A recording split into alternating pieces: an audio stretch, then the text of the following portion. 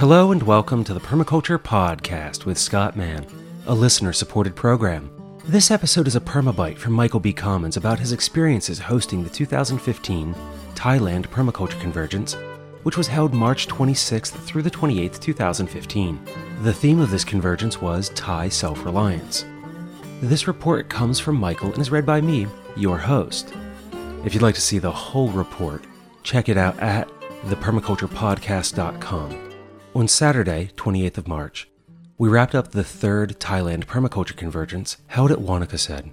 I was a key facilitator for this event. During the program, while we focused strongly on a very participatory and co-owned program and process, I still had the role as the primary master of ceremonies. So as you may imagine, while this was all very inspiring, I had my moments of stress and worry. But now having passed by, I feel myself, and from most everyone who has communicated with me, that it was a tremendous success. It took some time, and many others deserve credit for helping to enable this, including Ms. Saranya, who led the opening ceremony that was key to facilitating this process. But most everyone caught the spirit of co-ownership, and we became, for a small period in time, a community. Thus I too could participate as a member and enjoy the contributions and support of everyone else for this period of time. In fact, unlike training programs I have organized, I and my Wanakased colleagues purposefully left much space and many things undone. This meant success was dependent upon the contributions of others. Sometimes I was asked to help organize for a participant session, and I would respond something like, "I'm not the organizer. You are. Talk to the community and get the support you need." This then happened, and it became a reality. My wife Yoke told me that she felt this sense of community very strongly and really felt like we were amongst a large extended family. While we knew a number of people before, like the many Wanakased members involved, we also all met many new people.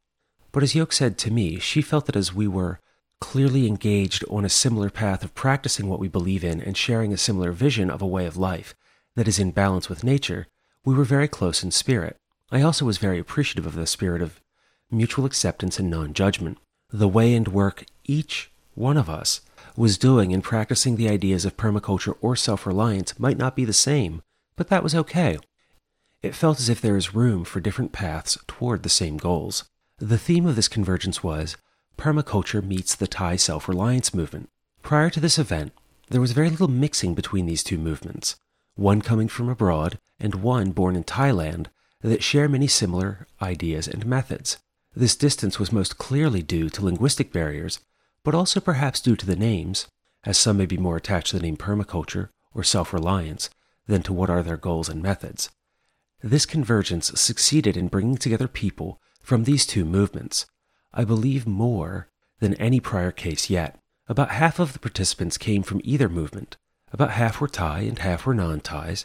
We had about 15 participants who were quite bilingual, with about 6 who could do very well as interpreters of more complex sessions.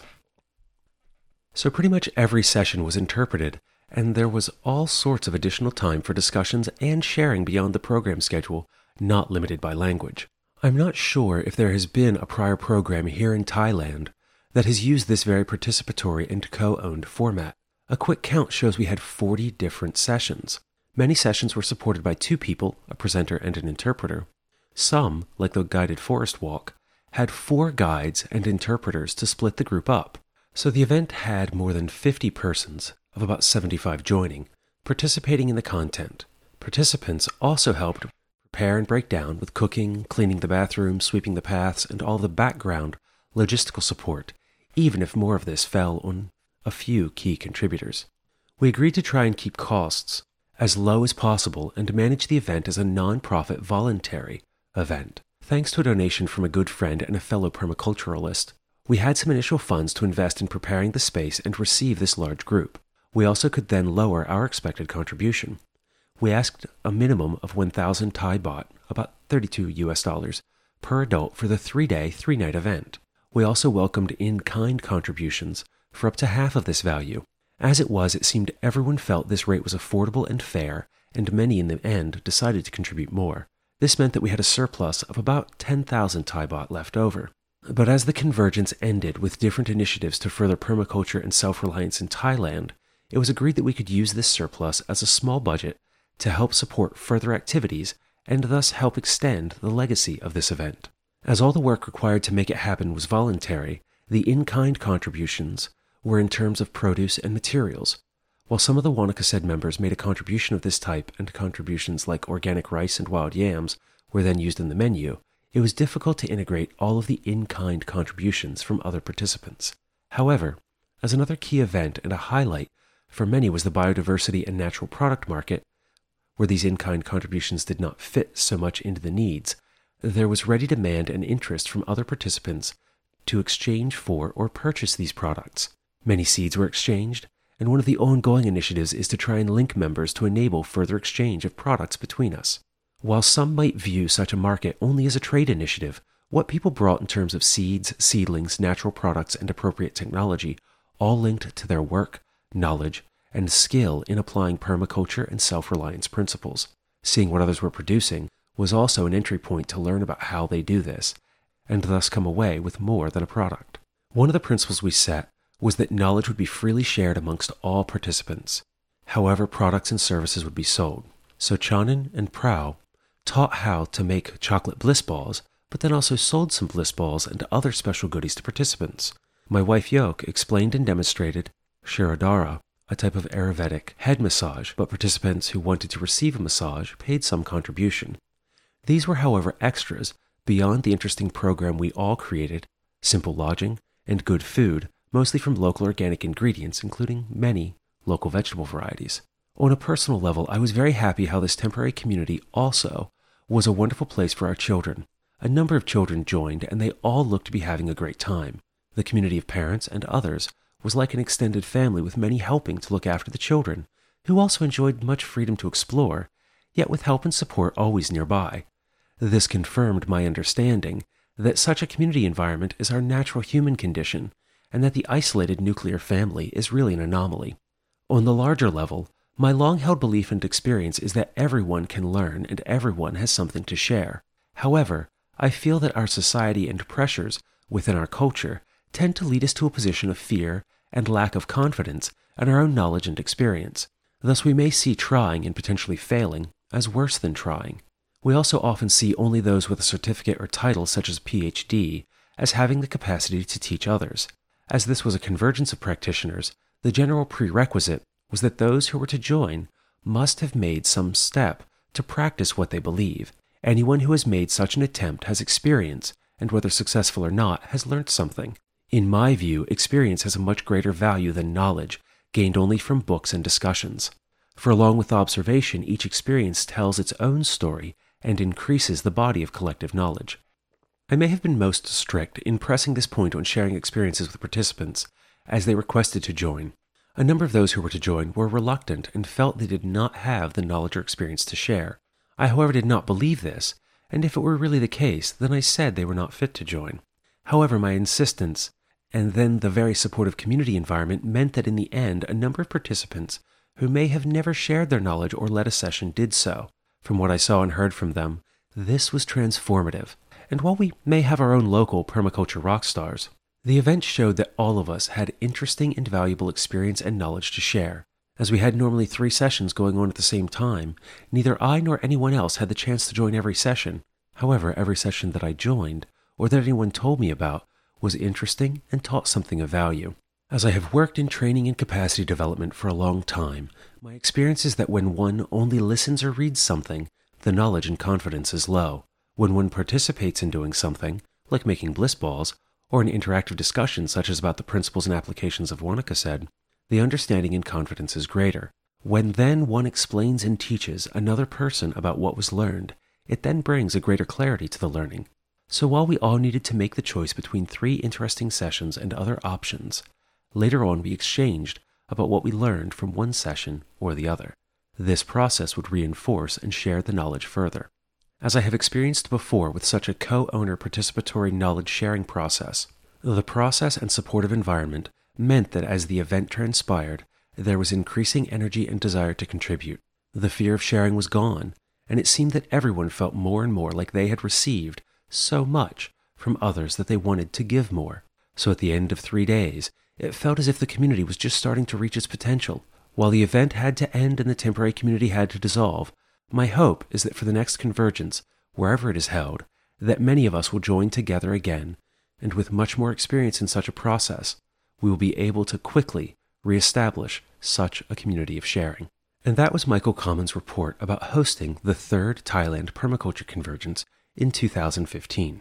In the show notes for this episode at thepermaculturepodcast.com, you will find a 12-minute video from the Convergence where you can see the variety of activities the attendees participated in, including permaculture education, making bamboo cups, the fundamentals of wicking beds, ice cream from wild yams, and much more.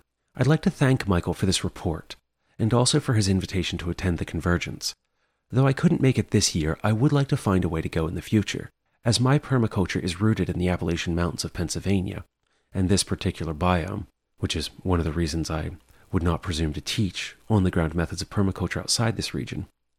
But I would like to experience what is offered elsewhere to get a feel for how these other pieces fit together around the world, and to reflect on those differences and how they impact the practice of permaculture wherever someone calls home. To develop an understanding of the bigger pictures of permaculture as a global practice, rather than filtered through the lens of, as Michael referred to them, those permaculture rock stars who we're already familiar with. To help support that vision and this show, Michael is offering an interesting and unique opportunity to listeners of the podcast, a 3-day permaculture self-reliance movement tour in Thailand. This tour would include directions to Michael's home, located about 2 hours from Bangkok, where you can enjoy a 3-day and 2-night tour for 2 adults, plus 1 or 2 children. On the first day, you can have lunch and refreshments with Michael at his home, and see their adobe coffee shop and his wife's natural product business, and talk about how they've worked the land and applied permaculture to the property. From there, walk over to Wanakasad, where you will spend your 2 nights. There you can walk the grounds and learn about the techniques to convert open land to the Wanakasad forest. On the second day, awaken to a breakfast provided by the staff, which is likely to be a rice soup with mixed rice varieties, grains, and vegetables, but can be adapted to your diet if you have any allergies. On the second day, you can then learn to make several of the natural products that are offered in the area, including soaps, shampoos, a tamarind face wash, or learn to extract sugar from sugarcane juice, to name a few. Or if you prefer on this day, you can go on a tour of local farms that are practicing integrated ecological agriculture. In the evening, you can have dinner and continue the learning process with Michael and discuss what you encountered that day. The morning of the third day, take a tour to the Khao Hin Sorn Agricultural Development Center, a site that is being developed by the King of Thailand to encourage self-sufficient agriculture. There's lots to see here, especially if you are an avid permaculture practitioner. After that tour, retire to have lunch either at Wanakasad or to Michael's home, where he will send you on your way after an offer of some of his family's natural products as souvenirs from your visit to Thailand. In exchange for this tour, Michael is asking that you donate $200 US to the podcast. If you decide to do this, please include a note with your donation that the purpose is this visit to Thailand, and I will forward your information to him. Find out more via the link in the show notes to the PDF titled Wanakasad Tour that contains further details. Though one note, you are responsible for all of your travel to and from Thailand and then to Michael's home once you're in country. Again, I'd like to thank Michael for offering a different way to support this show and give something back to the community by continuing permaculture education with a unique approach towards a sustainable future. If anywhere along your path I can assist you wherever you call home, get in touch with me. I will do whatever I can to connect you with the resources available. After producing this show for over 4 years, I've developed a huge number of resources and contacts to help every listener on their journey, but very often I don't remember I know something until I'm asked. Like earlier this week when someone sent me an email looking for drip irrigation supplies for a hoop house, which reminded me of a one-off conversation I had during my PDC back in 2010, and I was able to find the supply company recommended by one of my instructors. So if I can ever assist you, call me 717-827-6266 or email show@thepermaculturepodcast.com. Until the next time, take care of Earth, yourself, and each other.